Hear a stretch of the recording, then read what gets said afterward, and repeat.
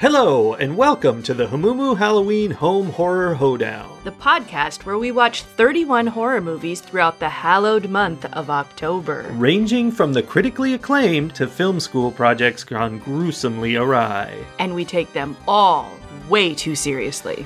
I'm your host, Mike Hummel. And I'm your host, Sully Hummel. Now warning, we use a ghoulish number of spoilers, so watch the movies first. Second warning, we don't know anything about anything, so don't take us seriously while we take these movies seriously. Ahora vamos a hablar de la película Deadtectives. Deadtectives, yes. Sí. That is the movie we watched today. Yes. Was that an appropriate response? It works. I said, now we're going to talk about it. Okay. Yeah, so Deadtectives is a movie about a team of ghost hunters, and I know how much you love teams of ghost hunters. Yeah, I mean, that's fun. Usually it involves found footage. It did not do that here. I kind of thought it was going to be found footage. I was disappointed for you when it wasn't. Thank you. I appreciate Not so much your for myself. It's very helpful. So these ghost hunters are obviously frauds. They're Yes, faking. They are. And they're about to lose their show because their ratings are going down. So they are sent to this haunted house in Mexico where they learn, spoilers everyone, they learn that while they have been frauds and faking, ghosts are actually real. Yeah, they learned the hard way. Yeah. So fundamentally, the main question here is, did we just watch a horror comedy or a comedy? I thought you were going to ask if we watched a horror comedy or a comedy horror. Well, I was going to say... Was it funk rock? Funk rock? Or funk rock? No. The question, I guess the question is it horror comedy or is it comedy about horror? For about the first half of it, I was convinced we were just watching a comedy about horror because there wasn't any horror and it was being very clear that the supernatural did not exist. That's true. And then the supernatural did exist. Does that make it horror? I think so. I don't know. So the definition of horror is so... Yes. vague, and it shifts from person to person and from, I mean, even within myself, like one day I'll be like, this is horror. And another day I know I would think it wasn't. Like it sort of depends on the mood. Yeah. Well, this did not have a horrific mood. No, it had the elements like there were supernatural beings. There was death and gore and jump scares and I mean, I don't know. If this doesn't count as horror, then that makes me question some of the things that I have previously said were horror because they had those same things. Yeah, I suppose One Cut of the Dead definitely had a lot more gore than this movie. This is very mild gore level, but it was kind of the same in the sense that, you know, it was all silly except that occasionally someone would get decapitated, which did not happen in this movie, but disembowelment did. So, I don't know. Very light horror. But in What Cut of the Dead, there was no supernatural. No, there doesn't have to be for horror. There's horror with serial killers. But there was no actual serial killer either. It was entirely fake, right? So are you saying it's a comedy about horror? I mean, I'm sort of retconning my opinion on One Cut of the Dead. Well, here's the thing with that, though, is you were misled about that for a while. Yeah. We're spoiling the wrong movie. So here's what I'm trying to say.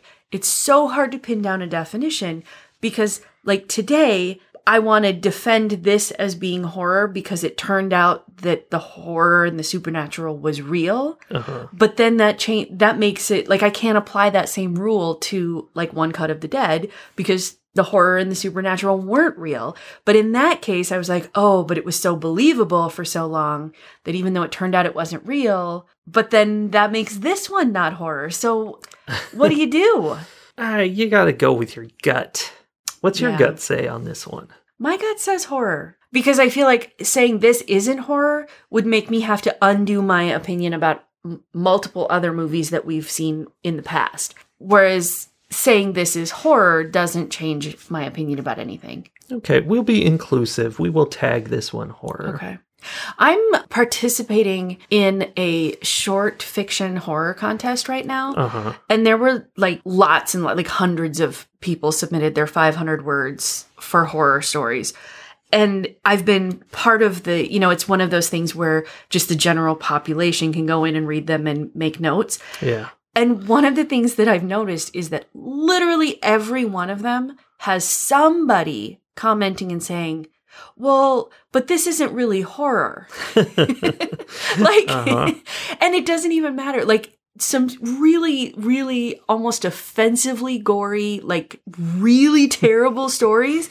People have been like, but this isn't really horror because the horror is just in here, or the grossness is just here for the gross out factor or the shock factor. Like, well, yeah, exactly. Like, okay, but why else would it be there? But it's that thing too. Like, what is horrific is such a subjective personal thing that I'm not sure you can pin it down. I think much like porn, you recognize it when you see it. And other people disagree with it. Exactly.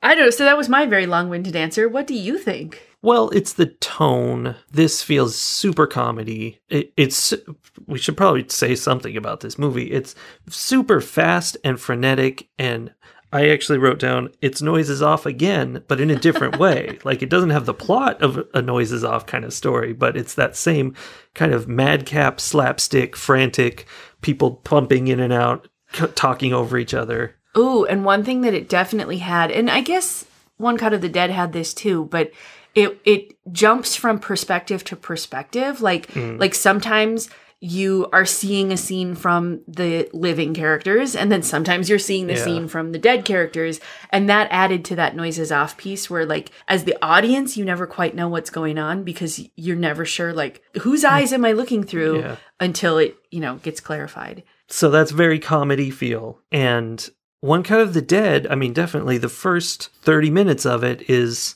a very horror feel.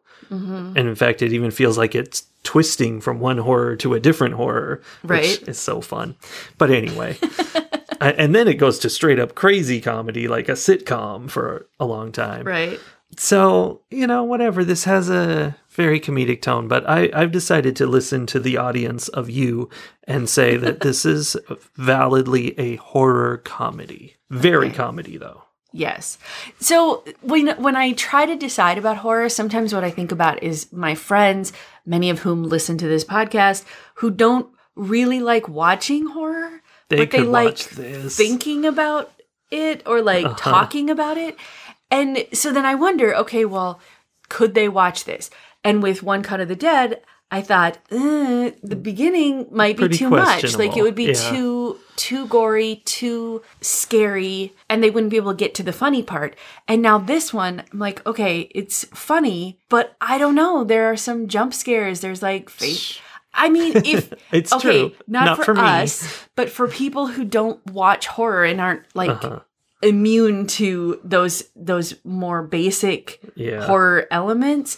And I do think that this might also be a difficult movie for them to watch because it starts out as funny and they'd be like, oh, this is okay. And then ghosts start popping out of mirrors and stuff. And that would be difficult. Well, you know what the question they have to ask themselves? The question B, is you ready?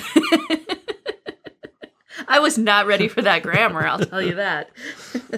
That's a line that came from an interesting character named Bob, who was the quint old sea dog Maine longshoreman character in this movie.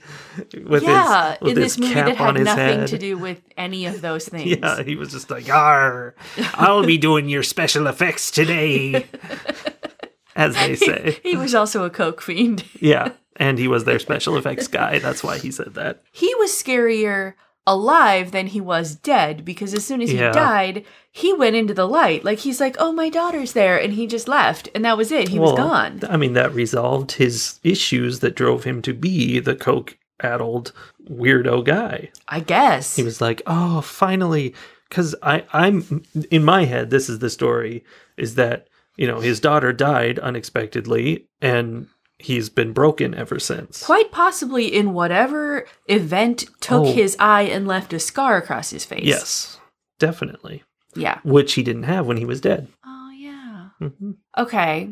So his story was resolved and he went off into the, shiny, bright light world. Mm-hmm. But Javier, who absolutely does not believe in ghosts, to the point where being a ghost is difficult for him because he's struggling to believe that he is a ghost. He refuses to walk into the light because he doesn't believe. Yeah. And ends up being stuck there, and then becomes once they realize he's there, he retains his position on the team. Yeah. What did you think of that element of the living and the dead working together to resolve the problem? Well, let me break that into two pieces. And piece number one is that this movie had a whole lot of ideas put into it. You wouldn't expect for a screwball, goofy comedy about ghost hunters that they actually worked out their own metaphysical system for how ghosts are going to work in this story. And, they worked it out and it's a part of the plot. All the different ways that the ghosts work are important to how this plays out. And I think a lot of ghost stories do that, but they lack that internal consistency, that logic behind it. They don't stick to it.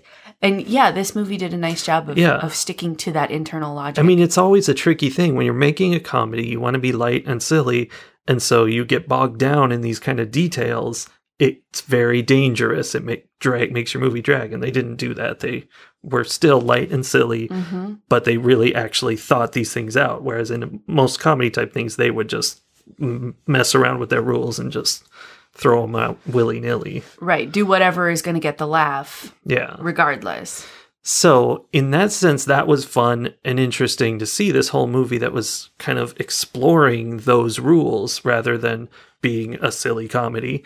And on the other side of that issue is that in order to do that, they had all this crazy technology, which was ridiculous. Oh, the glasses, the night vision, ghost vision goggles. Ghost goggles. And then the thing, I've seen this before in other movies where it's something Hollywood does. They make this mistake that a tool that detects something in Hollywood means that tool can do that something. Like a Geiger counter could cause earthquakes in a Hollywood movie. I've never seen that, but that fits this trope, which I've seen many times. So give me an example from this movie. In this movie, his EMF meter, which is supposed to detect ghosts, first of all, it's not a real EMF meter. It's a thing that he pushes a button on to make an EMF meter noise. He made modifications. I know. So he modifies it so it actually detects ghosts, which in itself is ridiculous because that would be a completely different device. But anyway, it detects ghosts. And then, because it detects ghosts, he can also touch it on a door that a ghost has locked to bust the door open. He can tap a ghost with it to make them poof. He made modifications. Exactly. I mean, he said that many times. That's true. However, that is the Hollywood mistake. The idea that the tool that detects something somehow is capable of that thing. It wouldn't be modifications of an EMF meter. It would be I took a toaster and transformed it so that it can zap ghosts. That makes more sense than the EMF meter because it's just a change from something. So basically what you're saying is that the tool that Lloyd is carrying around would be perfectly acceptable in Alton Brown's kitchen. Absolutely. It has multiple uses, which is great. And I appreciate that. Yes. But that over-the-top crazy technology in this movie, that kind of takes me out of it a little. Although less so at the very end when they straight up become Ghostbusters. And I'm like, oh, I get it. They're Ghostbusters. They have an assortment of ghost technology. Yes.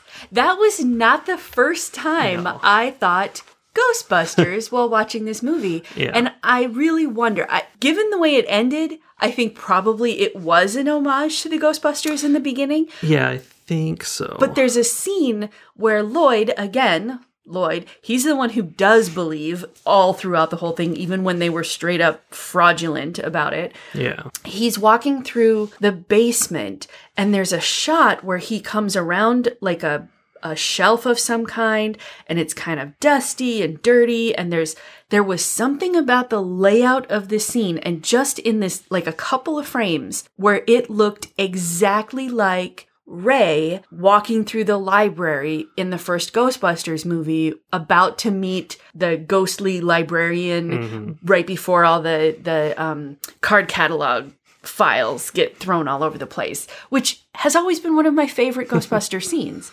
And going back to Javier being a ghost and working with them. Yes. It was really fun. Like when they were working out ways for him to interact with them and they decided to put a sheet over him like a ghost. Oh, that's funny. Oh, it was so good. It was sort of Scooby-Doo-like.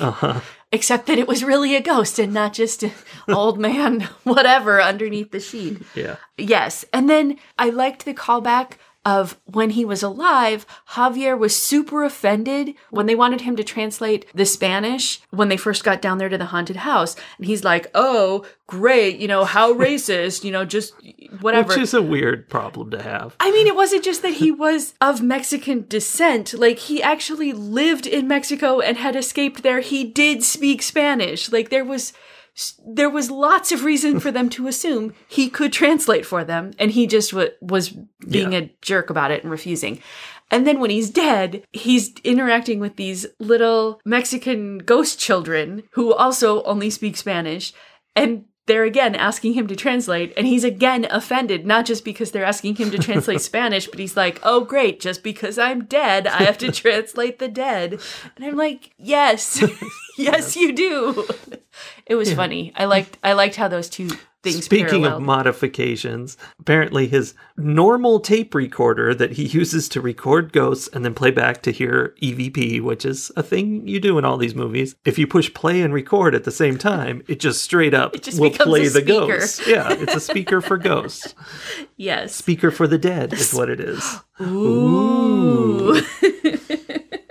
I liked when he was translating the ghost children and they were like all arguing back and forth between themselves. And he's like, well, now we're creeping them out. And they were. Yeah. Those ghost children were very sweet. Yes, I liked the idea that many times the ghosts weren't trying to do anything scary, weren't being dangerous in any way. Like Javier at one point is trying to interact with them. The children are trying to interact with them, and they're not being scary. They're just being interpreted as scary because they couldn't be seen or because it was something unexpected. Like, lots of times movies will have the ghost trying to help, but like not understanding its own powers or its own strength, right? So it is scary, but it's not trying to be. And in this case, not only were they not trying to be, they weren't really being scary. It's just that the living people were scared. I mean, you don't want stuff moving around on its own. That's pretty weird. No, you don't. But I liked that kind of twist on a, ghost trope. Which brings me to my question for you. You go into this haunted house with your team of people who have set it up with special effects to make fake ghost stuff happen, and you don't even know what all they've set up. Nope. And you go in. How much would it take for you to decide, wait, this is real? I felt pretty on board with Kate throughout that whole part, where there were lots of times where she's like, whatever, this is fake.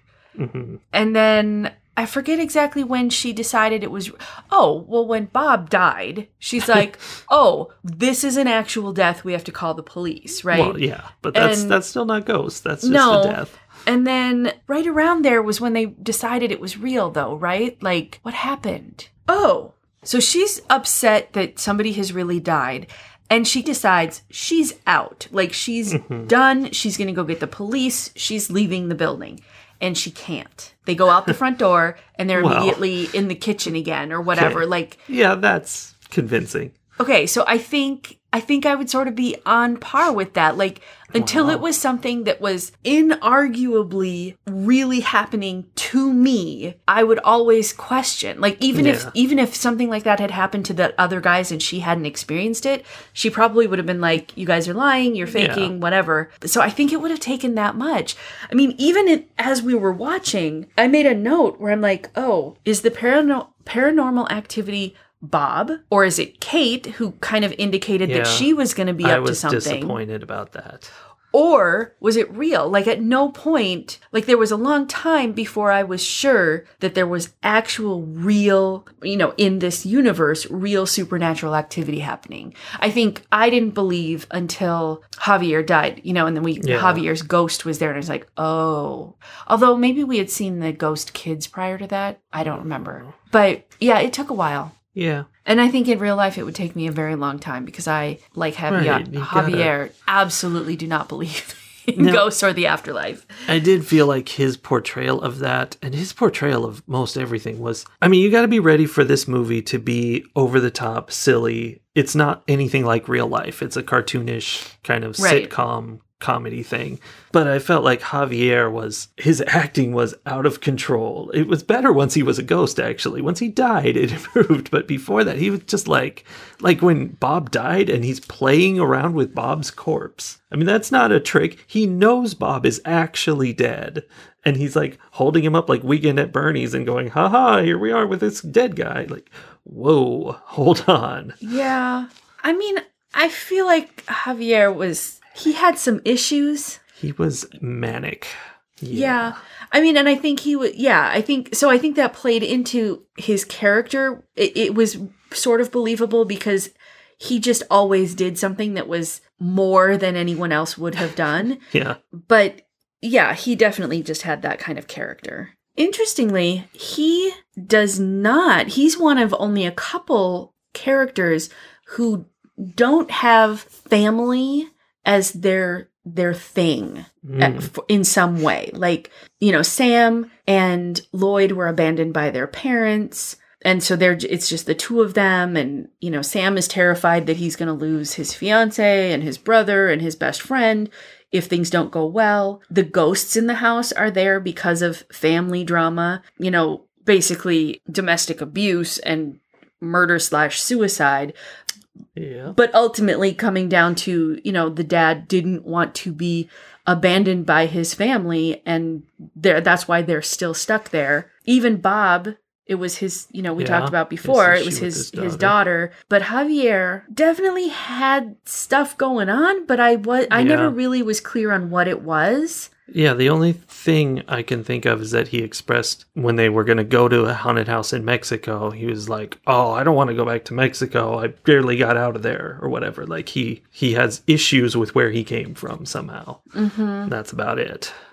He definitely comes across as the kind of person who is hard to be around and maybe made some choices or behaved in ways that makes people like cut themselves off from him, like isolate him. So maybe he was feeling some of that same, I can't lose my found family in this team. They mentioned that a couple of times. But yeah, I don't know exactly what it was. The other thing was Abril, we have not mentioned. Right, the director who's sent in because their show is failing. Her whole thing seems to be getting famous and getting her director's or producer's credit or whatever it was, director's credit. Well, and she wants to win an Emmy. Right. And she didn't seem to care at all about any other human being at all. Like it was not even herself. Like it was She was kind of over the top, for sure. Yeah. You bring up an interesting point that all the living characters, most of them, are involved in family issues, and they have issues with family, because I wrote down that this is a deep movie. Ooh. I was joking. About gaslighting, codependency, and abusive relationships, and how those abusive relationships then move out into society, not society, but the community, and cause damage to the community as well, not just the family unit. Nice. Elaborate on that. Well, I mean, we have... I was thinking of it in terms of the ghosts, but now you're talking about the families, and we've got Sam gaslighting Lloyd his whole life. Right, lying about what happened to their parents. Sam being a piece of crap to Kate, their whole relationship. Yeah, which... I was not impressed with that. How did you feel about the resolution of that? Because she definitely forgives him and everything is all better. Do you feel like he made enough growth to make that okay? Or did that come across as kind of gross? No, that was... Well, you mean, was it gross in the sense that they kissed with puke all over themselves? Okay, that was gross. But... personally, I felt like he treated Kate badly because of his traumas and because he didn't know better. And when he realized that he needed to do better, he did. And I don't know, like, I mean, I feel like people deserve second chances. Yeah, but there's that, especially in the movie industry or the entertainment industry, that whole idea of, you know, always giving the guy a second chance to better himself and not just walking away and finding someone who appreciates you for who you are. Like that happens a lot. Yeah, and it felt like my thing was, you know, from the beginning of the movie, it's like, how is she still so attached to him up until the point where she wasn't, if this has been going on for years? You know, they've been together for a while. Like, what does she see in this guy who's totally arrogant and just yells at her and always has to have everything his way? Like, there was never a moment of like, oh, so, you know, they're being nice to each other or something like that. She hinted that when they first started making the show that the point was to debunk things, and that she, like, it sort of seemed like she believed more in what he was doing at the beginning. And then as it became more about a ratings grab, he shifted to keep going after the ratings and lost his like moral compass. And so maybe maybe he wasn't always like that. And so she knew he could be better. Maybe. And then there's an arc, you know, and then he realized what she was realizing and then decided he wanted to be better too. I don't know. It felt okay to me, but so much of that, like, I second guess myself because I've been brainwashed by media tropes my whole life. Yeah, that makes sense. But the main abusive situation here is the family that lived in this house, which the father killed them all and himself, and then after death stopped them from going into the light and was like, we're staying in this house, nobody's going anywhere, and now he's killing people to keep them there. I suspect he probably had a belief system that made him think that murdering your family and then killing yourself probably doesn't allow you to end up in the same place. Makes sense. As the people you've murdered. Yeah, that's a really interesting... They didn't dive into that at all, but the idea is pretty cool. Like, if someone did that and they somehow can keep themselves from going to hell, but they stop their family from going to heaven just to stay together, that's a dark concept. That is a layer of purgatory I had not previously considered. Yeah, that's pretty vile. And that, I mean, that is basically what we see here, whether he was going somewhere else or not. He was like, we're staying together. And that's a really like a abusive relationship, abusive dad kind of thing, where he was doing that. And it was very direct. It wasn't symbolic or anything. No. It just was what it was, only with ghosts. And, you know, then we see how that insular relationship where he's doing that affects everyone who comes to this house and is just trying to do earthly things. They get murdered because of his obsessive family issue.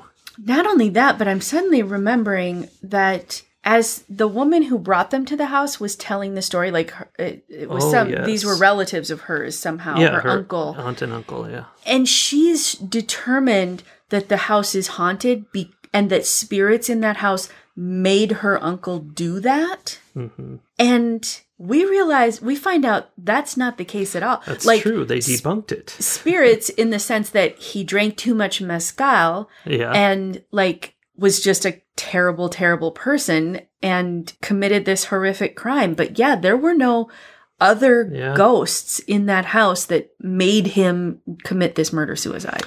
Yeah. Huh. We have debunked a ghost. Interesting. There was another ghost. Yes, while simultaneously proving that ghosts did in fact exist. Huh. Yeah, but also her husband, the woman who owned the house, her husband was affected by this family as well. He was destroyed by it mentally. By seeing the ghost of what turned out to be the uncle. Gonzalez. Mm-hmm. We talked, when Amy was here talking about the orphanage, we talked about the power of belief. Yes. And that comes up again in this movie because that's part of Javier's issues, is that like there are ghostly skills, I guess, for lack of a better word, that are beyond him, you know, out beyond his reach, because he can't believe that he could do them. Like he's still so trapped in his like corporeal rules that like he can't go through doors and he's, you know, he's blocked by physical things. Which I believe is the plot of Ghost also. Except in that case, he couldn't move things physically, and Javier has no problem. He just pick up anything. It's the exact opposite. But I sort of felt for Javier, like I wasn't overly fond of his character. He's definitely the kind of person where in real life I'd be like, no, thank you. But I kind of felt for him at the end when he decides to believe in himself and he's able to escape from the whatever sawhorse or whatever that was holding him back. But then he fails. Like he's like, oh, okay, I'm going to defeat this bad guy now. And then, you know, it's just like, whatever. Yeah, very quickly fails. And he says, but I believed. And it was a little heartbreaking. I can see that. Yeah. His thing at the very end of the movie, you know, they have like a flash forward of the sequel to this movie, basically. Mm-hmm. And I was really disappointed. I thought, I mean, this is unfair. What I was looking for would have been bad for their character development, but I thought they were going to still do fake ghost shows, but have Javier there to physically, you know, pick things up and throw them around and be like, our special effects are awesome now. Right. But no, he was just there to help them actually bust ghosts. Because he can see the real ghosts and... Yeah. And translate for them. Although apparently Kate speaks like... amazing, Japanese? Yeah. So, sure. Yeah, I don't know. Good thing, because their ghost does not. Right? Ratings. Remember when we watched Anna, and we thought that the editing was not good? We did think that. This movie has really good editing. The whole movie is super fast-paced, and it jumps all around, and there's lots of sharp cuts, and it's just very clean and professionally done in a very fast-paced way. And that's what I enjoyed. It kept driving along at an incredible pace, and it was goofy and silly and all that. It was too goofy. I wasn't down with the amazing technology they had. I think you'd be making a very different movie, but you could make a similar type of movie without any of the magic stuff. Just have, you know, these guys dealing with ghosts. So like stuff is floating through the air and they have to deal with that. Like Javier writes things on a chalkboard or something, you know, I don't know. Mm-hmm. But the seeing the ghosts and all was too much. But this is the story they were telling, and that's what it was about, was these silly things, which is fine. It's a silly movie. So I enjoyed it, but it's not my favorite because of that kind of thing. It was very, very light. It's a fluffy movie. So it was fun, but it's not anything great. I would recommend seeing it. It's enjoyable. I give it 3.5 mayhem buttons out of 5. 3.5. Okay. Yeah. I agree that it's over the top, and it's not a 5, it's not a 5+. Like, this is not, this movie doesn't have all the things a horror movie has to have, because it barely...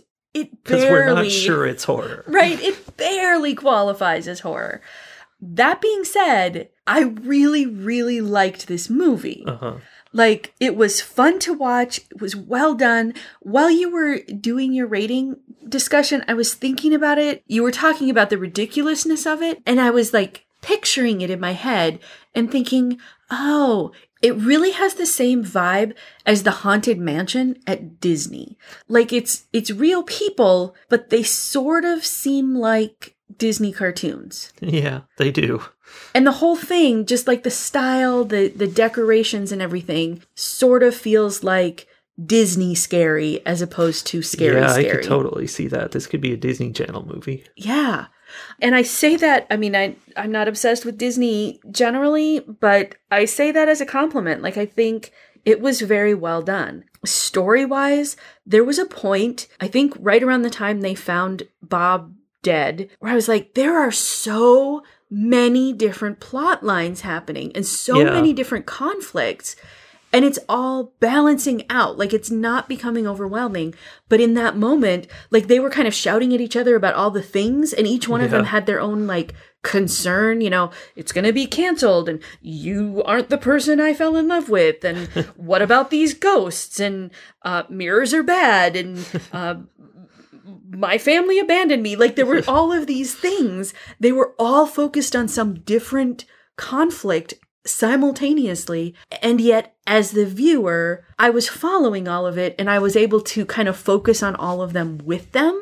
And I felt like that demonstrates how carefully it was written. Yeah. How well it was written. Well, it's like I was saying about the ghost lore in this movie. Like somebody really went into a lot of detail writing this. They didn't just string together a series of jokes. They really put the plot together. Right. But they did have jokes. Like when Lloyd said that ghosts were saying really mean stuff in Spanish. Yeah, they did. Like it was a very good balance of all of those things. So I am going to go ahead and give it 4.5 mayhem buttons out of 5 because it was close to ideal for me in terms of a movie, but it just, like, in terms of a horror movie, it just wasn't quite horrific. Not it quite. It was adorably horrific. Yeah. You know, you're making me want to raise my rating, but I know that once the mayhem button is pressed, it is over. Right. Cannot unpress that button. No, it's all mayhem. All right, well, that's that for this movie. I will see you back here again tomorrow with another one. I will too. I will see you. Well, I was talking to you. Oh, I thought you were talking to the audience. You can't see them. Let's talk to the audience. Okay. Bye. Bye. We'll see you. Well, we won't. We won't see you. You won't. You'll hear us. We'll talk at you again tomorrow. Enjoy. It'll be great. That's kind of like the movie.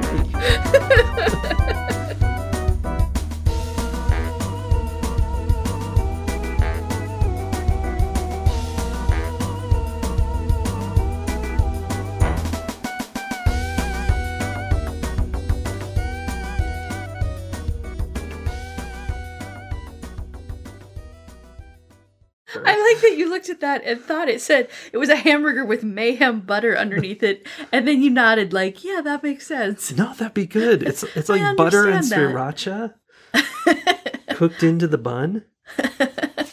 Mayhem butter. Mayhem butter. This podcast now doubles as a cooking show.